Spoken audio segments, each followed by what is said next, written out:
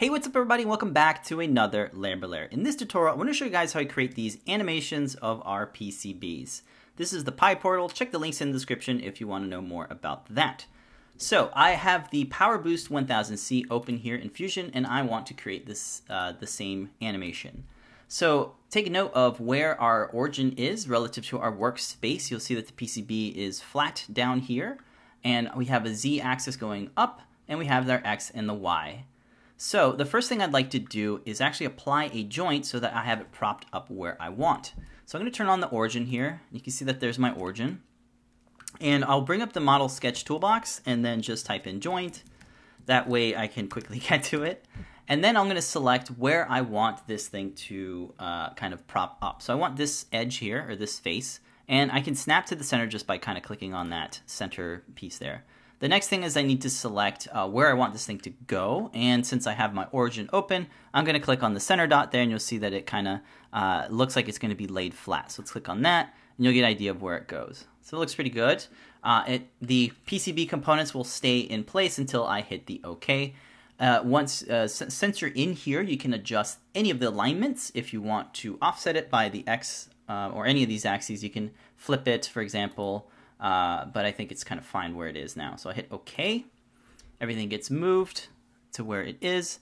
And now, before I head on over to the animation workspace, I want to turn off the origin because it will show up in our animation. So I can hide it. Oh, that's the joint. I also want to hide that too. Why not? Because it'll show up in our animation.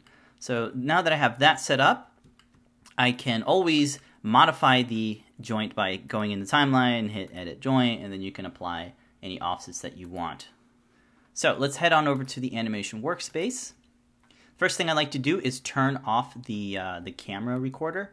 So if you start moving your canvas and stuff, it'll capture that camera. If that's what you want, you can have it turned on. But for now, I'm going to leave it turned off so I can kind of move around it like that.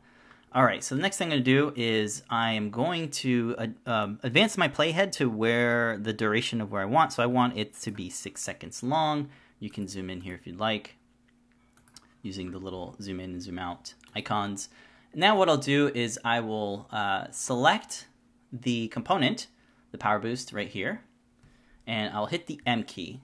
Now when I hit the M key, you'll see that the manipulator, the little handler here, is exactly where we set our joint, and that is exactly what we want. So now I'm going to grab this guy here and start rotating it.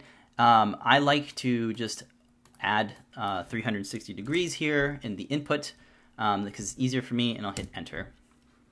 So now if I orbit where I want and hit the space bar to play back the animation, you'll see that it is exactly in the center of our origin as we applied it to using that joint, and that is awesome. So now I can play this back. It's pretty seamless. It's 6 seconds. If I want to adjust the duration, you can right click and say duration, input your values here, or just use this guy here to kind of drag the length of it. You can also do it at the front here if you want some spacing in the beginning. But for the most part, it's very, very simple animation. That's about all I want to do. So at this point, you can reorient yourself however you want. And then you can hit the publish button to export this out as a video. So you can choose how the resolution of your video. I tend to leave it at 1920 by 1080. So I'll hit OK. And then this dialog, the save as dialog, you want to make sure that you have it saved to your computer, and then you want to navigate to where you want to save it. The type is, you only have one type, which is fine. It's an MP4. If you guys like to know how I create GIFs out of this, I can do a tutorial on that. But for now, I think it's okay that it's an MP4. Save it out, and there you go. Now, if you do not use a joint, you're kind of going to get some weird things, which I can show you now. So let's say we delete this. We go back to our design workspace and get rid of that joint. So this is how I normally would do it, or I used to do it, and there's a lot of issues when you do not have a joint. So let's go ahead and, now that we got rid of the joint, let's go back into the animation workspace.